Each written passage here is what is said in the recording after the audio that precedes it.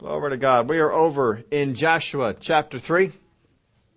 Last week we saw the spies that went into the city and into the land. Rahab, how she protected them and how they made their way on back. But now we're going to take all of Israel over the Jordan. And verse 1 of chapter 3, Then Joshua rose early in the morning, which just shows you that it's scriptural to be a morning person. And they set out from Acacia Grove and came to the Jordan, he and all the children of Israel, and lodged there before they crossed over. So it was after 3 days that the officers went through the camp. So from Acacia Grove to the Jordan banks, where they are at here, is about 10 miles. Now you imagine picking up all those people and all that stuff and carrying it 10 miles and then parking it all again for a couple of days. However long it was they stayed. Now probably one day they traveled over there. Another day they rested. But it does say that after 3 days. So there may have been a second day of rest or preparations for the next move. So now you've gone 10 miles with all those folks, and now you're going to go across the Jordan River. Verse 3, And they commanded the people, saying, When you see the ark of the covenant of the Lord your God, and the priest and the Levites bearing it, then you shall set out from your place and go after it. Yet there shall be a space between you and it, about 2,000 cubits by measure. Do not come near it, that you may know the way by which you must go, for you have not passed this way before. Now, what God is basically saying here is that there is a safe traveling distance. How many have ever driven in a car? And you know, if you're taking your test for the car, there is a certain distance that's supposed to be between you and the car in front of you. And it's based on the speed. And you know, you're supposed to count passing some kind of a point on the road, and then you count so many seconds for car lengths and stuff like that, and that's how you're supposed to calculate it out and all that sort of. That's a safe driving distance to them. Now, we all know that each of us has our own safe driving distance. And some are closer, and some are further away. But we all have our own safe driving distance. What God is saying is the safe traveling distance between you and the Ark of the Covenant for this trip is 2,000 cubits. Take the average measure of a cubit, multiply that out, you come out with about 4/5 of a mile. So what God is saying is, I want 4/5 of a mile between you and the Ark of the Covenant. Now you may say, why does God want 4/5 of a mile between them and the Ark of the Covenant? Why is that considered to be a safe traveling distance? It's real simple. Because God said so. If God says so, that's the way that it is. But he also tells us a little bit more than that. He goes in there and it says, if you don't keep 4/5 of a mile or 2,000 cubits between you and the Ark of the Covenant, then not all the people will see the Ark of the Covenant. So we want the Ark of the Covenant way out there in front, and no matter where you are, you can see the Ark of the Covenant out in front of you. Now understand where they are crossing here, how they're going to cross over the Jordan River. It is a very wide crossing. When they crossed over the Red Sea, it was a narrower crossing. When they're crossing over the Jordan River, it is a very wide crossing. It is possible that the area in which they are crossing over is over a mile. And they want to make sure that everybody sees the Ark of the Covenant out there, so they say, you don't go anywhere into that place until the Ark of the Covenant is 4/5 of a mile. Now, who locked that all out? I don't know. Maybe they're taking steps inside there and they holler back. I have no idea how they figured it out, but whatever it was, they did it. Apparently they did it very well because God didn't have anything to say about it. So, you do not come near it that you may know the way by which you must go, for you have not passed this way before. How many have ever gone a way that you never did before? We're not quite sure what that way is about. I've never gone this way before. Just think about the days before GPSs were invented, before there were satellites, before you could just say, take me home. And you had to have gone that way, and if you've gone that way, then you can, certainly get yourself around. And you can maneuver yourself and get in there. And it depends on how much you travel around. Some folks are real familiar with Philadelphia, the city. And they can get anywhere around in there they want to because they're familiar with it. Other people, you get on the block, you're lost. Where in the world am I at? How am I supposed to get out of here? What am I supposed to do? But we all have different areas that we're familiar with. And I remember when I was first starting to drive, I was started to drive someplace else and then moved back out here. Says, boy, I got to get to know the roads around here. Glory to God. God give me a job that somebody paid me to learn how to drive on the roads around here. And so I got this paid job to drive on all the roads and learn them. And then after I learned all the roads around here, they paid me to go over to New Jersey and learn all the roads in New Jersey. I learned New Jersey better than the back of my hand. You could plop me anywhere in New Jersey and I pretty much could figure out how to get home without a map, without asking anybody. It was no problem to do. But there are still some places I get on out there and you think, dear Lord, where am I? How are we going to get back? So he says, you've never gone this way before. So I want the Ark of the Covenant out. Now I'm not sure how complicated it is to go across the river. If you think about this, you got water on one side. You got the shore on the other side. How hard is it? You never did this before, but I think you could probably do it. But anyway, this is what God said. So God said it. That's what we're going to do. So Joshua, verse 5, and Joshua said to the people, sanctify yourselves, for tomorrow the Lord will do wonders among you. So he wants them to sanctify themselves. Y'all get yourselves ready. God's going to do some wonderful things tomorrow, and I want you all to be ready about it. So sanctify yourselves. That's what his thing was for getting themselves ready. So make sure you made all the sacrifices. If you got something's going on, it shouldn't be going on, take care of it. Then Joshua spoke to the priests, saying, take up the Ark of the Covenant and cross over before the Lord. Now the Ark here in this chapter is referred to quite a few times. It is referred to as the Ark of the Covenant.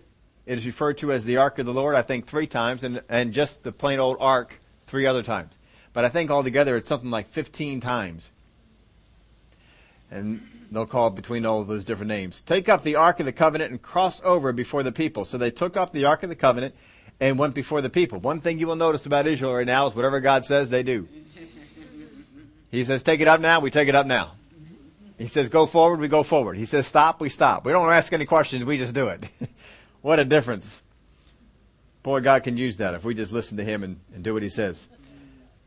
And the Lord said to Joshua, this day I will begin to exalt you. Begin.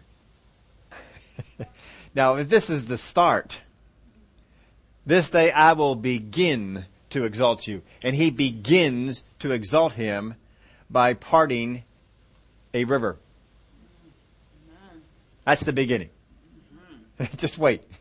We got more down the road. This is just the beginning. And we're going to exalt you in the sight of all Israel. He's already exalted in the sight of God.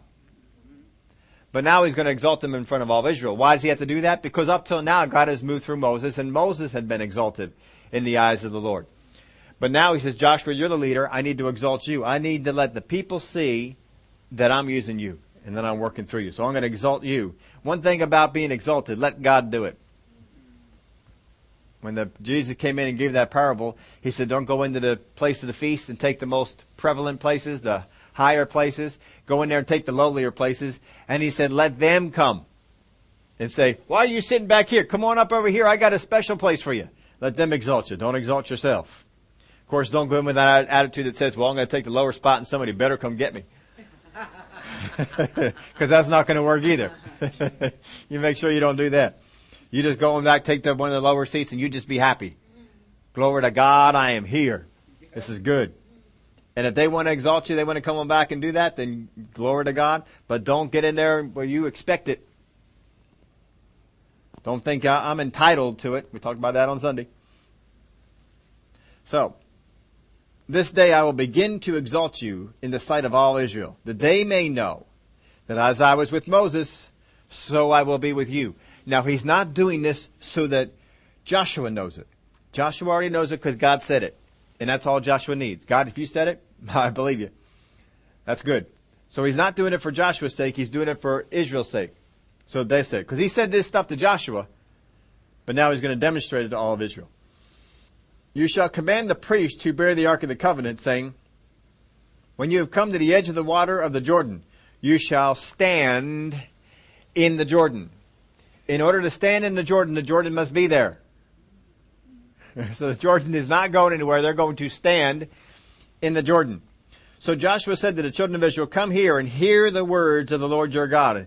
And Joshua said, by this you shall know that the living God is among you, and that he will without fail drive out from before you the Canaanites and the Hittites and the Hivites and the Perizzites and the Girgashites and the Amorites and the Jebusites. Behold, the Ark of the Covenant of the Lord of all the earth is crossing over before you into the Jordan. Now therefore take for yourselves 12 men from the tribes of Israel, 1 man from every tribe. And it shall come to pass, as soon as the soles of the feet of the priests who bear the ark of the Lord of all the earth, shall rest in the waters of the Jordan, that the waters of the Jordan shall be cut off, the waters that came up from upstream, and they shall stand as a heap. So we think about this. Now we're comparing the two, and a lot of comparisons have been made between the Red Sea crossing and the Jordan crossing. Some people looked at the Red Sea crossing as the place of salvation and the Jordan crossing as crossing over into heaven. That's false. Because when you get to heaven, you don't fight any Amorites. There's no more Amorites in heaven. There's no battles to fight. There's no Jerichos. There's no Jebusites. I'm not saying that those people, if they got saved, couldn't be there. I'm saying there's no battles to fight. There's no wars to be going on when you get to heaven. The land of Canaan is not a type of heaven. The land of Canaan is a type of the inheritance. And they're going in to possess their inheritance and to take their inheritance. And that's what they are going to do. So the orders are to follow the ark of the Lord, to follow at a safe distance, because you have not passed this way before.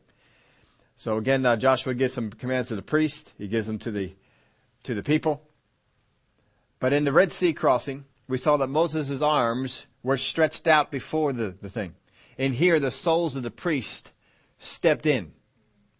Before Moses stretched out his arm, his staff, and the sea parted. Now nothing's happening. And then you step into the water. Before with Moses, before the first person stepped into the Red Sea, it was parted and it was dry land. Before anyone does anything at all, the priest had to step into a river that's just flowing the way it was supposed to be flowing before. Nothing different. And they're going to stand in the water. Now, if you're Joshua, how many of you all say, I want one of those contracts that Moses has? I want one of those deals where it's all done, we just go. Because right now what's going to happen is you're telling me to tell these people that God said this, and they're going to stand there and nothing's happening. And if nothing happens, they're going to look at me and say, who in the world are you? You're no Moses. But Joshua doesn't mess with any of that. He says, all right, that's what we're supposed to do. We'll go ahead and do it that way. I do like the way that Moses did it better. You did it with Moses better. I mean, if I was Joshua, I like the way it happened with Moses too. But of course, Moses had 2 million or so grumbling people. And Joshua doesn't seem to have any. That's amazing right there. That's amazing right there. Not a single grumbling person among them. Yeah, they died, but they didn't hatch any new ones. I mean, come on, grumbling people can hatch new grumbling people. They just seem to come out that way. But Moses, he stretched out the arms before, and this time it was the soles of the priests that stepped in. God separated the waters before. In this one, God stopped one side. That's a big difference. Before, God it just kind of blew and parted the waters. And we know that the Hebrew tells us they congealed. Actually, they froze. This side froze, and that's what held them all back. Frozen water. Instantly like that, frozen water, just do all that. But this one, what God is going to do is He's going to stop it. He says, all right, water, you can't flow anymore. On one side. Because water only flows from one direction. It doesn't flow from two. It flows from one. So He stops it from this one, then the water just keeps on flowing down, and eventually there's nothing there. That's how your tub works. When you have a shower, it all flows to one end. And when you turn off your shower, what happens? It dries up. You don't have to do anything to it. It just dries up. And that's what's going to happen with the Jordan. You don't have to do anything to it. You stop it over here. It's just going to keep on flowing all the way on down to wherever it was going to go to. And it'll be done there. But the water, the land underneath the river is not dry. And it takes a long time. We all know from all the rain we had around here how long it takes your yard to dry out. How long it takes for all those grassy spots that you got to walk on to dry out. They're still wet. Days after long periods of rain. Well, this stuff has been underwater for years. And we're going to step right on out to it and it's going to be dry. That's where the miracle came in. God dried it all up. So He does this. He stops it up on one side and he keeps that back there. And it says that the waters failed all the way down to the Dead Sea. That from this point here in Jericho all the way down to the Red Sea, that the water dried up. It failed. Because there's no more water coming in, there's no more water flowing that way, but it's still flowing on down to the Dead Sea area. And so that's what happened here. Where do we leave off at? 13? Verse, did we already come through 13? Yeah, all right. Verse 14. So it was when the people set out from their camp to cross over the Jordan with the priests bearing the ark of the covenant before the people. And as those who bore the ark came to the Jordan, that the feet of the priests who bore the ark dipped into the edge of the water, for the Jordan overflows all its banks during the whole time of harvest. What this means is the Jordan River goes from a thickness of about 100 feet. That's about 1/3 of a football field, to 1 mile. When it's at flood stage in this area, it goes to about a width of 1 mile. You imagine that? 100 feet to a width of 1 mile. Now, what happens in your streams around here when they go from the little tiny thing that they are to the big thing when the rains come? The current picks up. That current's a whole lot faster. That current can be dangerous. That's why it's telling us it's a flood stage. Now, if you're in Jericho and you see that your river that's protecting you, children of Israel on that side, you're on this side, you got a river in between, and it's at flood stage, how many of y'all think we got some time? They're going to have to wait for that flood stage to stop, and then when it comes down, so in the meantime, we got some time, and then all of a sudden, you're sitting out there watching, because this is right in front of Jericho. Jericho's right there. All of a sudden, the one end of it just stops flowing, and just kind of builds up, and the water keeps coming from that side, and it just stops, and it gets, I guess, taller and taller and taller. And now you're going to walk out on the other side. And they're watching this. They already heard about the Red Sea. They heard about the Red Sea. They're watching this. Can you imagine that? We heard about the Red Sea. We've been talking about it for a long time, about the Red Sea, what we had going on there. Now, here it is. It's happening. We can see it. Look at that. Look at that water. It's not going anywhere. They're walking on dry ground. Surely they're going to sink in. They're not sinking. They're walking. Oh, what that must have been like. They heard. I mean, it's one thing to hear about something. It's a whole other thing to see it.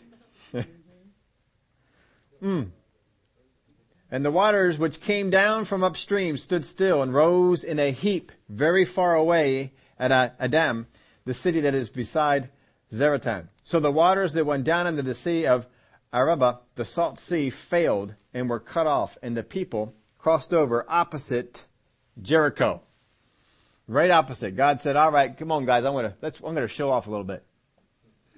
Right in front of them. Then the priest who bore the ark of the covenant of the Lord stood firm on dry ground in the midst of the Jordan, and all Israel crossed over on dry ground until all the people had crossed completely over the Jordan. So here's the scene. The Ark of the Covenant goes out into the midst of the river to lead all the people as to where they're supposed to go. Then all the people come and they follow. And then all the people get across, and then the Ark of the Covenant heads on out the rest of the way. So we already gave you that the Jordan was about a mile long here. And that Jericho might have felt a little protected by the extra water. But if you remember, Joshua told them all to pick one man from each tribe. 12 men, one from every tribe, to get a stone from the midst of the Jordan. Now I want you to picture this one being played out. Because how many of y'all know that whenever you get 12 groups of people together and you're all telling them to do the same task, what happens? Competition. Competition happens. If you tell 12 people to do the same thing, I mean, if you got 12 groups of people, you said, build a float for a parade. What happens? Our float's going to be bigger. Our float's going to have more color. Our float's going to have more noise. We're going to do something bigger and better. So when I'm picturing this, we're all going to go in there and get 12 stones, but you guys go out there and pick somebody. I don't get the idea that he just said, hey, Joe, you got anything to do? Are you carrying anything over? Look, you're not carrying anything. You're kind of weak. You're kind of feeble. So, yeah, but if you grab a stone and then you bring that with you. I don't think that's what happened. They want to build a memorial. I think they got the biggest, burliest, strongest guy they could get. And they said, you're going to get our stone. Because the stone that you can get, I mean, because there's some guys out there that they can get a pretty good sized stone. There's some other guys that they won't be able to get much at all. So they're going to grab a hold of the guy who's got the biggest stone. But they've got a couple of days to prepare for this. At least a day or two. If you've got a little bit of time to prepare, how many are going to make some kind of contraption to get the stone out? All right, we got a big guy. Now, let's get him something that he can carry this thing out with. Because I think they wanted a big one. How many of y'all like to come on out there and say, this is our tribe's stone? Look at that size of that stone. What do you think of that? You try and beat that one. We got ourselves a stone. You call that a stone? That's a pebble. We got a stone. I think competition was going on in here. That they're all trying to find some big stones because they are going to make a memorial. You don't make a memorial out of pebbles. You make a memorial. And they're only going to have 12 stones. If you're only going to have 12 stones from this memorial, it better be some good-sized stones. Or you're going to say, what memorial? That little thing? Oh man, I thought that was just something else. That's a memorial? We're supposed to remember stuff? No, this is something that when they build it, people are supposed to come by and say, what's that? If you got 12 little tiny stones piled on top of each other, somebody's likely to come along across there and accidentally kick it. Oh, what did I do? Oh, find those 12 stones. No. These are going to be some big sized stones. These are going to be some stones, when they put them down, they're not going to get moved. I don't even know what kind of order they put them in. Who decided to be who's on the bottom, who's on the top. I'm sure that was a battle too. If they're regular people. But of course these are non-grumbling people, so maybe not. So they crossed over a very wide area. They're all in their tribes. And their tribes got this little section here. They're all looking. Y'all look around for a big stone. Help Joe out. If we're going to find ourselves a big stone, we want a big one. We want a good sized one. I got one over here. Oh, that's a good stone. Anybody else got one any better? And then somebody else hollers out, oh, that's even better. Look, that's got some shiny stuff in it. So whatever it is, they went out there and they got the best stone they could get. They carried that thing on out and they hauled that thing on up to the shore because they're going to make a memorial. When people pass by, it needs to be something that says, what is that? That doesn't just happen. What is that? So you got to have some pretty good sized stones. It's got to be something pretty substantial because there's only going to be 12 of them. So they're going on through. They're having fun going through the Jordan River because they are looking for the stone. It's been underneath the water all this time. We're going to find the stone. And this one's going to represent our tribe.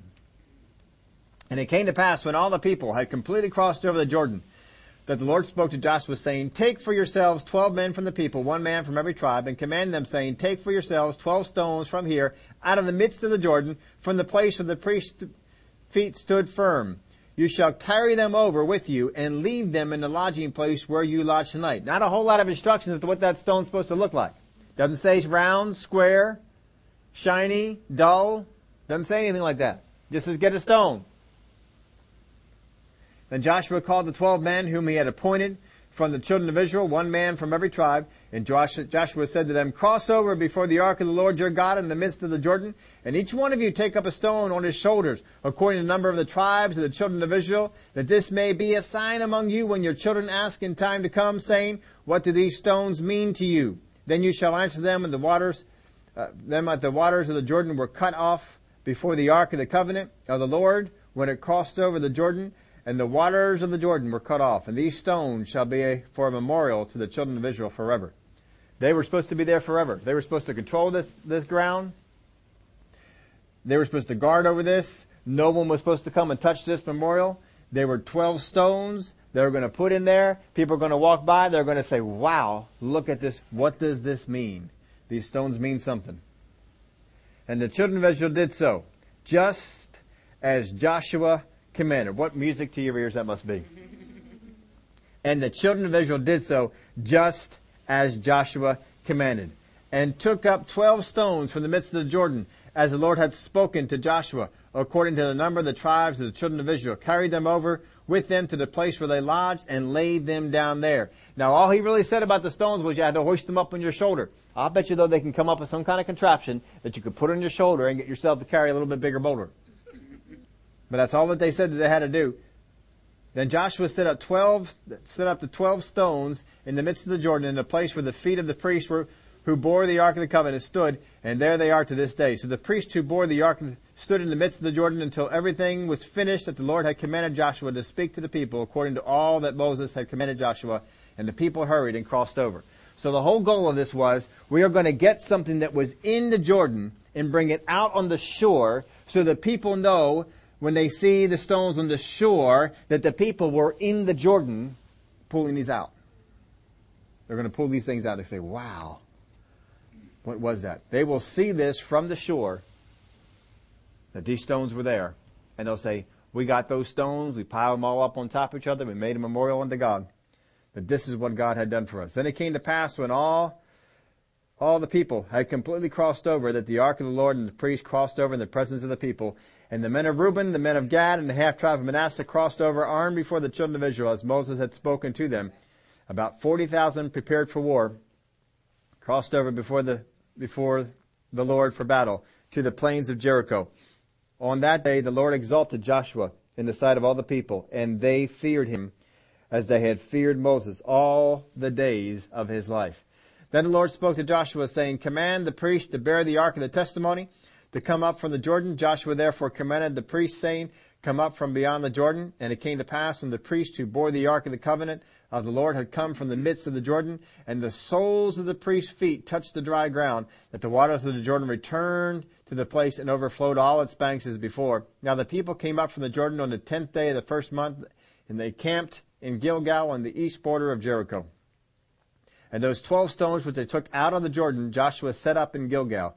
Then he spoke to the children of Israel, saying, when your children ask their fathers in time to come, saying, what are these stones? Then you shall let your children know, saying, Israel crossed over this Jordan on dry land. For the Lord your God dried up the waters of the Jordan until you had crossed over, as the Lord God, your God did to the Red Sea, which he dried up before us until we had crossed over. Then all the peoples of the earth may know the hand of the Lord, that it is mighty, that you may fear the Lord your God forever. Memorials are important to God. He wants people to be able to remember what has gone on in the past. If we don't remember what has gone on in the past, we will not learn from it. You need to learn what happened. You need to know that the Lord your God showed up. The Lord your God dried up the Red Sea. The Lord your God dried up the Jordan. They brought down manna. He brought down quails. He brought out water from rocks. He delivered Israel from enemies. All the different things that he had done. God wants people to know what he has done so that it testifies of the things that he will do in the future. Even when he was talking with Joshua, as I was with Moses, so I will be with you. In other words, as it has gone on in the past, is how it's going to go on in the future. Learn from the past. As I was faithful before, I'll be faithful again. Amen. As I was strong before, I'll be strong again. And he does all this in the sight of all Jericho. Now when Rahab was speaking to the spies, she said, we've all been terrified of you because we heard. What do you think they're feeling now? I don't know what you do. You think you got some protection there, you're at flood stage, and how many people, if the first generation came to the Jordan like this one did, how many of those people say, God, why in the world did you bring us during flood stage? Why don't you bring us when it's not flood stage? It's a whole lot easier to do. God didn't do that. He says, I'm going to make this tough. We're going to show those people. If they crossed over Jordan, 100 feet across, not as deep, big deal. We could all swim probably 100 feet. How hard is it to swim 100 feet? That's not such a big deal. But when we're at flood stage, we got a flooded river. This is something else. No, God says, no, I'm going to show off a little bit. Let folks know what's going on. But here's the thing that happens. And we'll learn about this in the chapter to come. But when Israel is over there in the wilderness, God is raining down manna. He's a fire of protection at nighttime to keep them warm. He's a cloud of protection during the daytime. He brings them quail. He brings them water. He does all sorts of stuff. But the moment they cross over the Jordan River, the manna stops. The quails don't fly down anymore for them to grab hold of. From this point on, they got to get their own food. Now we think about this for a little bit and I don't know. Having manna rain down every morning, just going out there and getting your own food, that's pretty nice. I don't have to go out there and find it. I don't have to hunt it. I don't got to pick anything. Just go out there and gather it up, whatever I need to do. But, it's always the same. And we saw how they responded to always the same. How many like to always eat the same stuff? Don't we like a little variety? We sometimes get into a little bit of variety, but sometimes we get stuck in a rut. I know when I was a kid, for a long, long time, peanut butter and jelly sandwiches was all I had for lunch. What do you want for lunch? Peanut butter and jelly sandwich. Well, Mom would go to the store. What kind of cereal you want? Cheerios. Are you sure you want Cheerios? Yeah, Cheerios. You have that. You've always eaten Cheerios. That's right, Cheerios. That's all I ate. There's no reason for Frosted Flakes and whatever the Sugar Pops and all the other. No, Cheerios. There's only one cereal I ate when I was a kid. It's Cheerios. I still like Cheerios to this day. Of course, now they got like 5 different kinds of them. But when I was a kid growing up, there's one kind.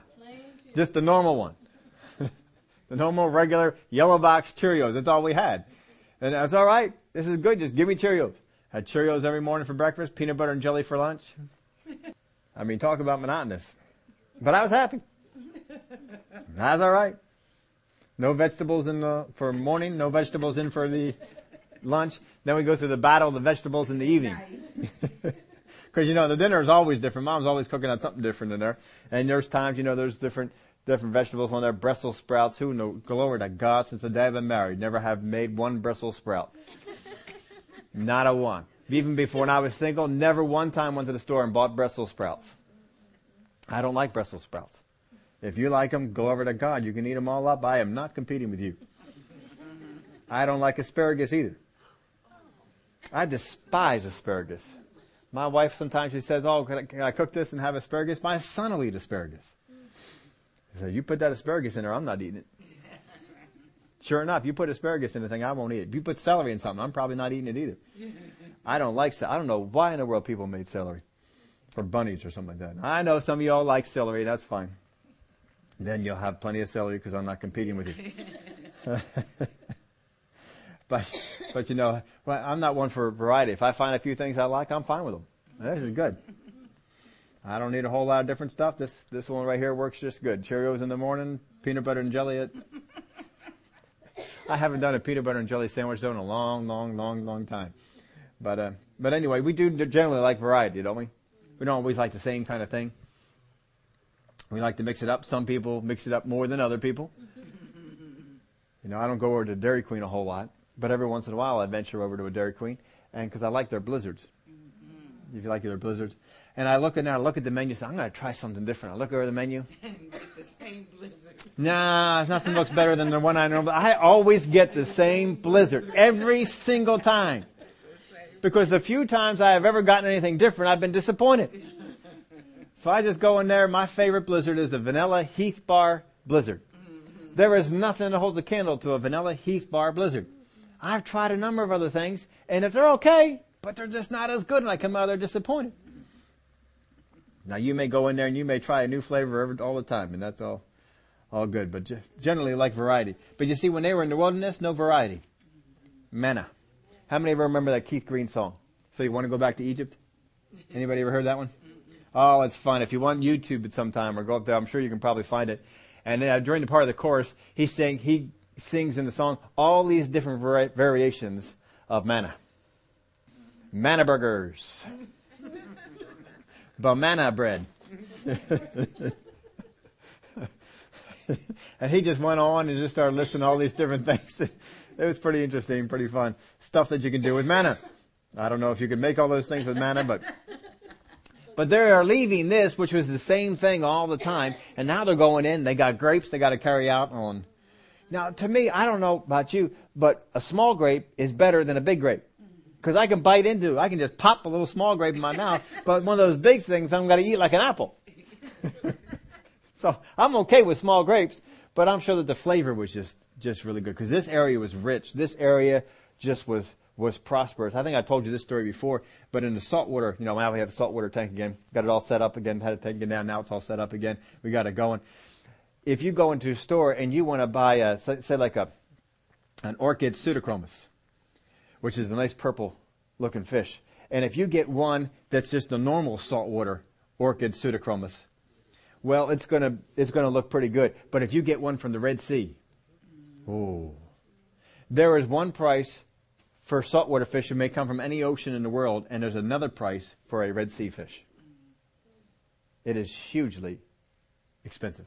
The colors are incredibly different. I have never ordered a Red Sea fish. I have seen the pictures of Red Sea fish, same variety over here, just from some other part of the world. And quite a difference. This is a very prosperous area, very fertile area. It was very effective that way. But they're going to be put in your outline here that do not fear moving on from what has been comfortable to what is new and untried. Do not fear moving on from what has been comfortable to what is new and untried. Now, as soon as you talk about something new and untried, people are always thinking, well, new job, move to a new area, new house, new... That doesn't always have to be the case. For these folks, it was. They were moving from the wilderness, which was nobody's home, because nobody wanted it, because it's wilderness. It never changed being the wilderness all the time the children of Israel were out there. It still was the wilderness. It never became any kind of oasis. It was always the wilderness. From the time they were there to the time they left, it was the wilderness. So get out of the wilderness. That's a good thing. And they're going to get into the Canaan land. But you're going to leave some of the conveniences of the wilderness. The manna falling. The water coming out of the rocks and things like that. But now you can go out there and get some grapes. When was the last time they had a grape? 40 Or, years at least. or a cantaloupe. When was the last time they had a cantaloupe? Or a baked potato? Now we had Thanksgiving. Some of you folks like those yams. Yep, you can have all them too. I don't eat yams. I don't eat cranberry sauce either. Don't. I tell you, I know what I like, and I stay with it. I don't like yams. We sat next to over my daughter's house, and his parents were over at the house, and they had made these yams, and they really were anxious everybody to try some, and they passed some over to me, and I knew they had made it. But I said, no, I'm sorry, I don't do yams. Never have, never will. Tried them a couple of times, and everybody's always told me, oh, but you don't know the way I make them. I don't care. They feel awful in my mouth. And that's really all that matters. I think I cannot get past that. I don't do cooked cabbage. What's that? Does it have sweet potatoes in it? Yeah, there you go. Yeah, cheesecake is good. I like cheesecake. And Heath Bar Blizzards, that's right. Some of you are more into variety than I am, and that's all good.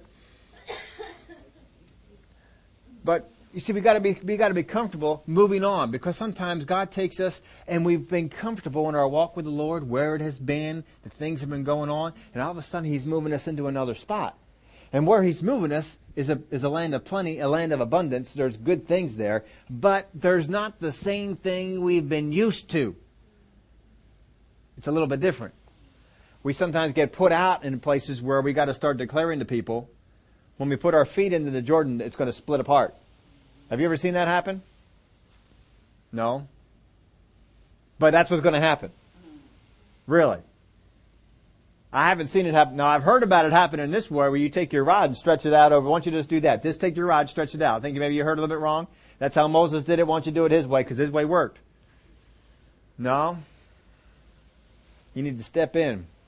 Well, this is kind of uncomfortable. We haven't gone out into this part of it yet. And Joshua has not been the head guy. He's not been the guy to hear from God and to say what God has done. This is his first time. First time. I mean, this is not the best of times. I would think that, let's start with something small. Not of Jordan at flood stage. This isn't the good thing.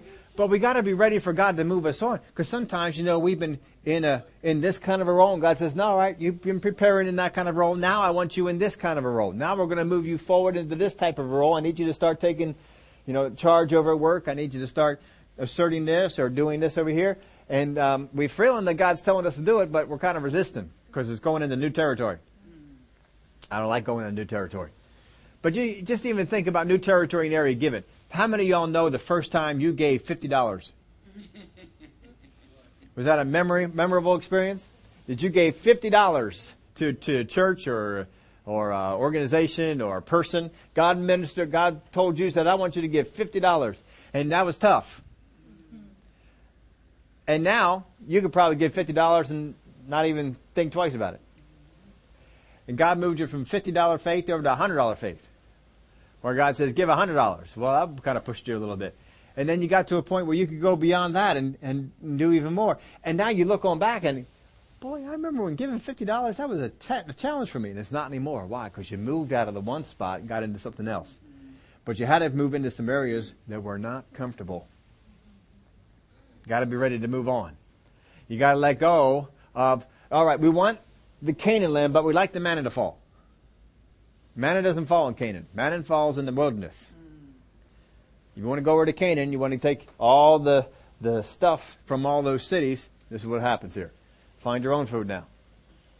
And it's not that God says, I'm tired of working for you. It's just that there is food to find. Because they're not in the wilderness. In the wilderness, there's not so much food. So don't be afraid of moving on from what has been comfortable to what is new. When you first start moving into the gifts of the Spirit, it's a whole lot easier to move in those areas where the gifts of the Spirit are not involved. It's a whole lot easier than when someone comes to you and says, here's my situation. You just listen, give them a scripture or two, and pray, general prayer, and then leave. That was comfortable. We like that. Didn't stir up any feathers or anything like that. And then all of a sudden you're going through the same thing, you're doing the same area. And down on the inside of you is coming words of God to share. I don't know what those words mean. That's all right, tell them to them. That's a little uncomfortable. It's okay. Get into the areas where it's uncomfortable. You got to sometimes move into that. Israel surely missed the manna, fire, and cloud. But look what they gained. Amen. They missed the manna falling from heaven. They missed the fire that kept them warm at night, and they missed the cloud that kept them comfortable during the day. But if you want to move into some new things that God wants to do, you got to move out of the old. Same thing with, if you got a new car, you got to move out of the old car. Right? Got all your stuff in the old car? You got to move the stuff out of the old car and put it in the new car. If you want that stuff in there, if you want your CDs in the new car, you got to take the CDs with you. Got to move them in there. If you got a nice ice scraper, you like that ice scraper? He's got a nice ice scraper. I like that ice scraper he's got. Saw it in action the other winter. It's a good one. If you like your ice scraper, you better move it from the old car into the new car. You got to move your stuff from the old car into the new car in order to enjoy the new car. If you're going to buy a new house, well, what happens? You move the stuff out of the old house into the new house so that you can enjoy living in the new house. But you got to move the stuff out of the old house, get rid of the old house, move into the new house. That's what you got to do. And we have places that we've been walking in, places we've been operating in with God. And God says, all right, that's good. You learned some things out of there. Now I need you to move into the new ones. There's some new areas over here. I need you to move into those. For Joshua's been the second guy. Whatever Moses said, he went out and carried it out. He went out and helped bring it about. Now God's speaking to him, and he's got to go out and tell people. You sure God said that? He never got that before. Where did he get before? Moses said that? Moses said that, yeah. All right, we'll go ahead and do that. But he doesn't have that. He don't have Moses now. He doesn't have it that, Moses said this. No, God said this. God said that to you? That doesn't make any sense, Joshua. What do you mean God said? God just, how's the God going to do that? We're just going to step into the water? I've never seen that happen before. We're going to walk around a city? Just walk around it? Yeah, just walk around it. But Joshua did it. We got to be willing to walk out of the old in order to walk into the new. There is nothing we like better than hanging on to the old while we try out the new. But no, that's not what we're here to do. When you cross over the Jordan, you cross over. The manna stays on the other side. Now you enjoy the benefits of a very fruitful Canaan land. Now you enjoy the benefits of your inheritance. Before, we always wanted people to be praying for us. Whenever we had a need, oh, pray for me, I need this. But God wants you to move into your inheritance. Things change. But we want to hang on to the old stuff and enjoy the new. Can't always do that. There's times we got to let it go. Just like when we go from season to season. We're going from summertime into wintertime. That means you let go of the shorts, the short sleeve shirts, and the flip-flops, whatever else people wear in the summertime, and you pick up the long pants and the long sleeves and the flannel shirts, and for some of us, even coats. But then once you get out of the winter, you have to shed that stuff off. You don't want to be carrying in those winter coats and those long sleeves and those long pants into the hot days of summer. You got to shed what belongs in that time and pick up what belongs in this. What is God leading you into? What is God preparing you for? Now understand, originally, God only intended them to be in the wilderness a couple of weeks. It was their disobedience that made it a number of years. His intention was a couple of weeks. That's all it's going to take. But they made it a whole lot longer. How long we are in each stage depends largely on us. What do we learn? We're ready to move on. But God has some things for us to do. He's going to change your prayer life. He's going to change your study habits. He's going to change how you study, how you speak to people, how you interact with unsaved, interact with believers. He's going to change all that. We got to be ready for it. Are we ready to move on? Or are we going to hang on to what's comfortable, what we're used to? Father, I thank you for the changes that you bring about in our life. That you are taking us to high places. You are taking us on into directions that are good. And we need to trust you in that. Sometimes we have these times in our life when we cross over from one place into another. Sometimes they're like Red Sea crossings. We're crossing out of something bad into something that we anticipate being good. Other times it's like a Jordan crossing where we're coming out of something that, all right, it's not the best, but it's comfortable. Everything we need is taken care of. And move into a place where it's a little more risk. But the proceeds, the benefits are great. Help us, Father, never to be so much hanging on to the old that we don't embrace what you're leading us into. Thank you for the help that you give us in leading us in our lives. In the name of Jesus we pray. Amen.